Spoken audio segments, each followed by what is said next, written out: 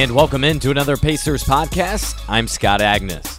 On this episode, you'll hear from Bridget Gibbs. She worked with Myles Turner all summer long down in Fort Worth, Texas, inside a place they like to call the Ranch. Not only was the garage not air-conditioned, the place was heated. And you can only imagine what that was like in the middle of summer down in Texas. And that was before they even started yoga each day. This was just one of several things during the offseason that Turner did to improve himself. The Pacers like it. They're all for it. They, in fact, have a relationship with a local yoga studio where anyone on the team can go at any time. So, yes, they're all for it. And it's good for the mind. It's good for strength. And it's good for injury prevention. Before we get to my interview with Bridget Gibbs, I do want to talk about Turner's big payday, as it was a little bit of a surprise. Nothing seemed imminent in the final days, but as we know, deadlines spur action, and it was agreed to and signed in the final hours before the deadline. It was submitted to the league with about 5 minutes to spare on that Monday evening, and then Turner, with his family and close friends by his side, went out to dinner to celebrate the contract extension. Over the last month, it seemed more likely that the Pacers would hold off on trying to re-sign Turner, who's the longest tenured Pacer on the roster. That would allow them to see how he played this season, how Domantas Sabonis developed, and see what the going rate on the market was for a starting center like Turner. They would also risk another team making an offer, and we all remember Portland, right? Several years ago offering Roy Hibbert $58 million over 4 years. He nearly got on the plane but did not, and ultimately re-signed with the Pacers. By signing now, the Pacers lock up their center through the 2022-23 season. It's for $18 million flat per year, beginning next season, with neither a team option nor a player option. So for Turner now, it allows him to simply focus on basketball. He's entering year 4 in the league and is still just 22. He might be 3 years away from his peak even at this point. They need him to be more consistent, they need him to rebound, and they need him to defend, especially against those stronger centers in the post. So it's a big year for Turner in his development, but now he doesn't have to worry about getting his and playing for a contract. He has that. Now his attention is on basketball and helping the Pacers win. I really hope that you enjoy this podcast. On the next episode, you'll hear from David Alexander, Victor Oladipo's sports performance trainer based in Miami. You may have first heard about Alexander many years ago, especially when LeBron James was in Miami, as Alexander worked with him, has worked with Dwayne Wade, and now for the last 2 summers has worked with Oladipo. During their work together, there's heavy attention given to biomechanics and diet. And if you haven't done so already, please subscribe to the Pacers podcast. We're everywhere on Apple Podcasts, TuneIn, Stitcher, Google, and now Spotify. That's right, we're now on Spotify. Now, here's my conversation with Bridget Gibbs. Well, to start out, can you share how you guys met? How did this relationship start for you guys down in Fort Worth? So the guy that trains him, Greg, out here at the Athletic Ranch, I train some of his athletes that are hurdlers and runners out at TCU and stuff like that. And, you know, their running and their hurdling kind of improved. And so he's like, what are you guys doing? And they said, oh, we're going to yoga over here, and so he's like, I need to get my son in there because he needed to stretch, and, his psoas, and his hips were just really, closed, can't really lift his leg up, and you got to be able to, have the power in your legs, everything. So he decided to bring his son out here for a class. And then, of course, I'm the person that I am. I'm like, yeah, you're in workout clothes. You're going to stay too. And he's like, oh, no, I'm going to sit in the car. And I'm like, yeah, no, you're not. Like, oh, you're so cute. Get on your mat. And so put them through, a class, and then kind of explain to them, like, because, a lot of teachers are very spiritual or energy. And I do believe in a lot of that stuff as well. But I kind of explain to people or take people through nervous system training. So I explain to them what is going on in their body, and, what I'm doing through the practice, that I'm taking their body in and out of parasympathetic and sympathetic mode, and then teaching them through breath how to control their body and their mind, and just telling them, about, when we're in our own head, a lot of stuff our brain is meant to protect us, but at the same time, it also keeps us from being the best us. And so being able to kind of quiet that a little bit and to come out of your own head and just push yourself and push through the pain. And so I was kind of explaining all that to his son, and he was just like, oh my gosh, like, what the hell? There's a lot to this, it already sounds like, yeah. Yeah. And so he was just like, oh my gosh, that was really cool. And, when he got done, he was like, that was really hard. He's like, but that was really good. Like, it actually got me out of my head too. And that's kind of what I really focus on, is trying to get you out of your head, get you out of your own way, and just let you be on your mat and teach you how to breathe and teach you how to press through the pain and to take your mind somewhere else. Like I tell people, yoga is not necessarily an exercise. It's more of a discipline. So we're disciplining our mind through our body. And he just said that was, like really, really good. And then he asked me, he's like, were you in the Marines? And I said, no, why was I mean? And he was like, no, but I wasn't going to tell you no. I was like, I love it. And when you say he, are you talking Myles, or are you talking about his basketball trainer? Greg, okay. And so then when Myles went to start training with Greg, Myles' manager wanted him to do Pilates. And Greg said, no. Like, I need you to meet with this yoga instructor first and then decide. And so I came out there and met with the manager and Myles and his dad and his coach and everything and just kind of explain what I do in my classes and kind of, how I address things. And of course I watched how he played on the court, so I knew what to address specifically with him. And then based on what they told me, his core wasn't very good. He was kind of tripping and, stuff like that. So those were the main things that I focused on with him. So dealing with his feet, dealing with,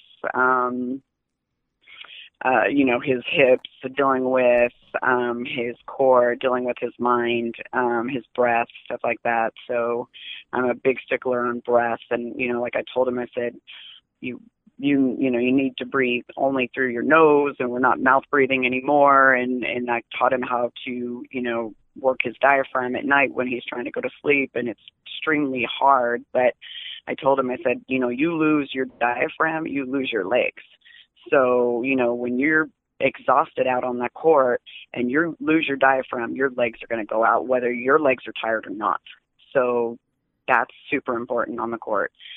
So yeah, and he's awesome. Like, Myles is just a freaking great person. And he's, everything I threw at him, he just took it with a smile, and, and it's hard. And he would, you could tell it was really killing him, but he just kept up. And everything I threw at him, he didn't question it. He just did it. He trusted the process. And I mean, it was just amazing how quickly he changed, and now he's doing things that are just crazy intense for a 7-foot person to be doing. And it's because he just really trusted the process and took his head out of it, which I have a lot of other athletes, and they want to question everything, and and they're holding stuff in, and they're not letting their body relax. I'm like, your body's never going to change. You're never going to change if you're still holding on to all that. So there's just a lot, and I tell him, I said, when you're here, you need to be here, and you don't need to be thinking about the outside world. He's 22, and it's like, you still have all the same pressure of a 22-year-old, but then add athletics on it and add everything else you have throwing at you. So you need to be able to just kind of be, and just not think about everything. And so, I don't know, just we worked really, really well together, and I don't know, he's great. Like, he's really, really awesome. But when I first got him, I was like, oh Lord, I got my work cut out for me. Yeah, and what was interesting is I know he's been practicing yoga, just general yoga, for at least a couple of years here in town, he says.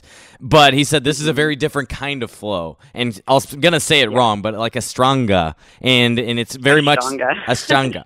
So it's from the pictures, it's like hanging more than anything. Can you take us through what that is all about? Yoga. So I do both, trapeze yoga and Ashtanga yoga. So the trapeze yoga was just to get him open enough to where I could get him where I needed him on the floor. The floor yoga is a lot harder than the trapeze, but the trapeze adds kind of another dimension to it because you're working out upside down, you're kind of taking yourself out of your comfort zone and just kind of trusting the process. And he can get into deeper stretches that he probably couldn't hold his body into on the floor, but we can put him in the trapeze hanging upside down. And so doing that and then also having him upside down, I basically worked from his core, from his head all the way down to his toes, but I did it from the floor up, and then I did it from the ceiling hanging up. And then like the last few sessions I did with him, I had him trying to find his center of gravity. Yeah, and that's one thing that impressed me. I can't do it, and I'm nothing near 7 foot or anything. And he's laying, kind of doing a headstand type looking thing where he is in full control. It appeared of his legs, which was amazing. Yeah, he did a forearm stand within 6 weeks of being with me because it's like if you do the process right and you engage the things that I tell you to, and you breathe the way that I do, your body will do anything you allow it to. It's our brains that stop us from it. And that's interesting, Bridget, because the big thing that he's talked about here in this first week back is how he really tried to train his mind and be mindful of everything. And that's something another player, the star player of the team, Victor Oladipo, stressed last summer for him before he took a big leap was his mind. Yep, it's huge. That's why coaches are so good, or that's why, you've got to get in these players' head and you've got to get them out of their own head because that can make or break the whole play. They have something happen to him right before the play. He's got to learn how to be able to breathe and get rid of that and not take it out on the court. But if they don't know how to do that, then it shows up in their game. Can you take us through what a typical week was like? Was this something he was doing every day or a couple times a week? And then were they like one-on-one sessions? Twice a week. Okay. Yeah, twice a week, and they were 90-minute sessions, so they were pretty brutal, pretty intense. Usually when he would bring people with him, they would probably tap out in the first 40 minutes, sometimes 60.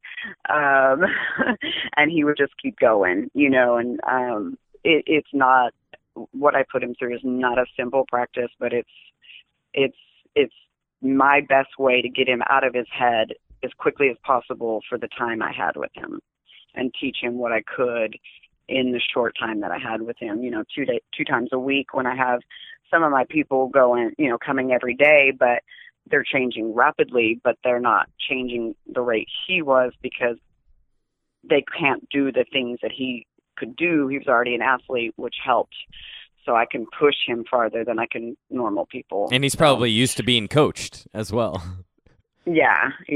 And he, in the last couple sessions, he's there's no way I can do that. And I'm like, look at me, and I want you to breathe, and I want you to just step out and think about it and just do it. And, I wanted him to jump into crow where he jumps from down dog and jumps and lands on the back of his arms and just sticks it and holds it. Oh, okay. And he's like, there's no way. And I'm like, look at me, breathe, and do it. And he did it the first time and nailed it and held it. And I was like, there you go.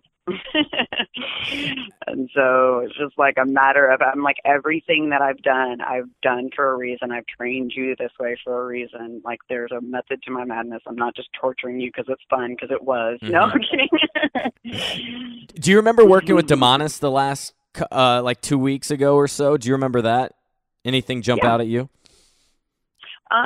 Well, because his trainer came down and was trying to ask me a bunch of stuff and trying to learn, and took some of my classes and then went back and kind of showed some stuff to him and was putting him through some yoga poses and some breathing and stuff like that. But then, when he came to class, he was really good. He's very sweet. And he tried to do as much as he could, but I mean, coming into, one of my classes, if you haven't been coming, it's going to be pretty hard. And Myles, to that point, had been really doing it for 2 or 3 months, right? Right. Yeah. But no, he did really, really well. And just when I showed him a few poses before Myles got there, just to kind of get him, the thing set and everything, he was just like, oh oh my God. What did I get myself into? Yeah, exactly. He was like, this is going to be crazy. And I did video that entire session with him and Demasis. And then it's the on last YouTube, session correct? I had with, I believe some of it is, yeah. I think just clips of it is, but I have like the full hour and a half that I'm still trying to make clips out of. And then I just have not had time. And then the last session I had with Myles, I put him through, that's when I made him try to find his center gravity. And that's when I was making him do basically push-ups with his hands backwards down by his hips, which is really, really hard. Wow. And that then sounds trying awful. to take his, yeah, it's really hard. It's really, really hard. I'm not going to lie, it sucks. And trying to get his feet up off the ground as well as his body and just hold, just like you would like a big heavy bar, you want to hold it in the middle and, both sides are going to go each way. And that's how I kind of explained it to him. So now I need you to find that center and, pull it in. And then I made him jump into crow and all those things. And, he looked at me like I had 3 foreheads. And I'm like, you can do it. And he did it. I'm like, just take your head out of it, get it done. And so I need to get that one clipped and over to him because he was so proud of himself, and when you nail these poses, and I tell him, I'm like, because sometimes he'll bring people with them and they'll get the poses and they, but it's like they can't hold them. And I'm like, that's not, and he's like, yeah, we can get into those poses. It's holding them and then finding the space and breathing through them when it hurts the most and then pressing harder into it.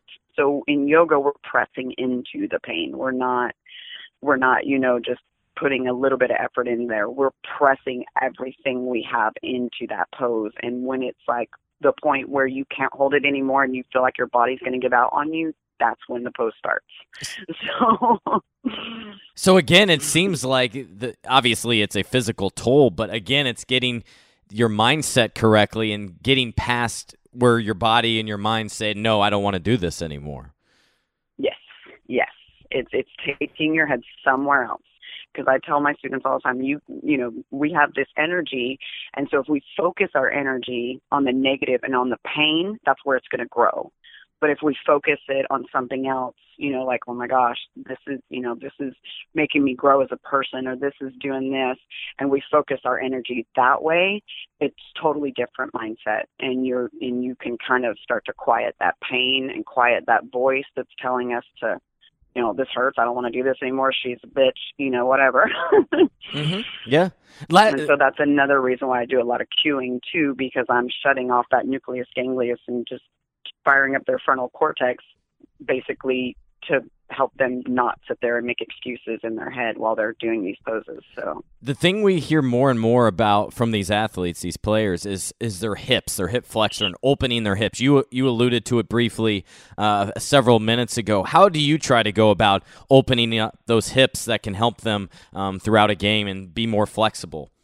It just depends. It depends on where they're tight in their hips because, that's a extremely intricate muscle, and then we've got our psoas that comes from our lower back and attaches to our femur, and then we've got our glutes that could be tight. We've got our quads that are usually stopping their hips. So it just depends on where they're tight in their hips, and if they're overactive in one area and weak in another, I'm gonna see the compensation. So it just really depends on the athlete, So before you get started, you go through some kind of testing or something like that to understand their needs and where they're uncomfortable? Yes. So, and I'll still bring them through a normal practice, but there's different things that I'll incorporate or things that I'll hold them in longer, or there's different things that I'll do, like with the trapeze, or, I did a lot of my trick poses where I would have him being in an extremely big hip opener, which he hated. Everybody hates hip openers. They hurt. But I was telling him to work his triceps, so he was taking his attention off of his hips and working his triceps. And, so I did a lot of trick stuff like that, with the athletes, because it's like, it does suck to sit there and open up your hips for 5 minutes.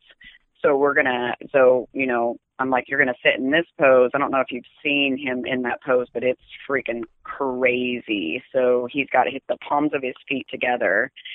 and then his hips are going out, and then he's got the trapeze on his hip flexors as he's leaning all the way down. So he's upside down with his hip flexors just being spread apart, basically.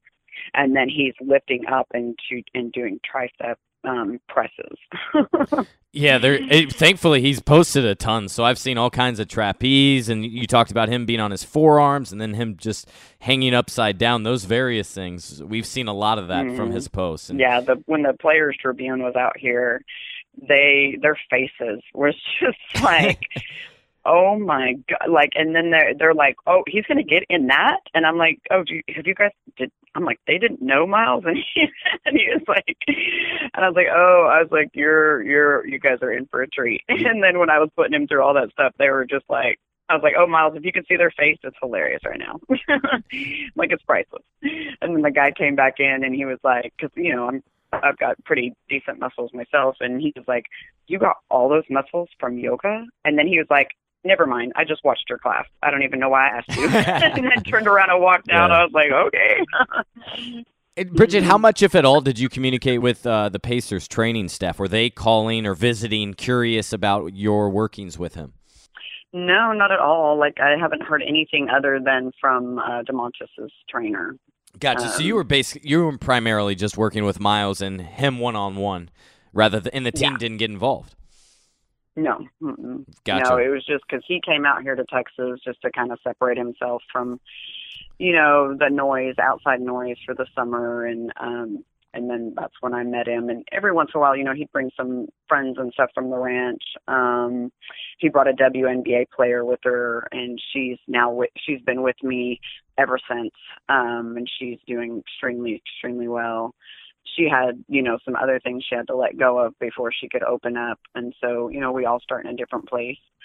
But, yeah, really, I haven't had anybody else from the Pacers. I had the coach. Yeah, Bill Bano. He was down there. Yeah. He's a funny guy. The second session, he called. I kept telling him, I'm like, I know you guys are cussing me in your head, but you need to use your inside voice. He usually tapped out in about 45, 55 minutes of the class, and I'm like, if you would just come to one of my normal classes, you could probably make it. And he's like, shut up. I was like, but you came to one of Myles' class, so I don't know what to tell you. Yeah, then, so you had a handful with those guys coming in and out throughout the summer.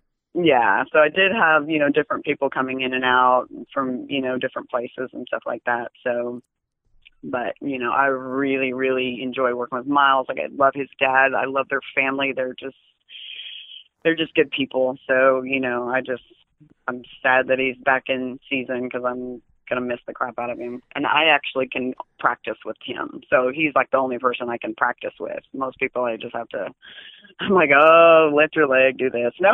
The very basics, with him, I'm right. like, come on. Right. Yeah, with him, I'm sitting next to him going, I'm doing it. Come on, get up. And he's like, rah.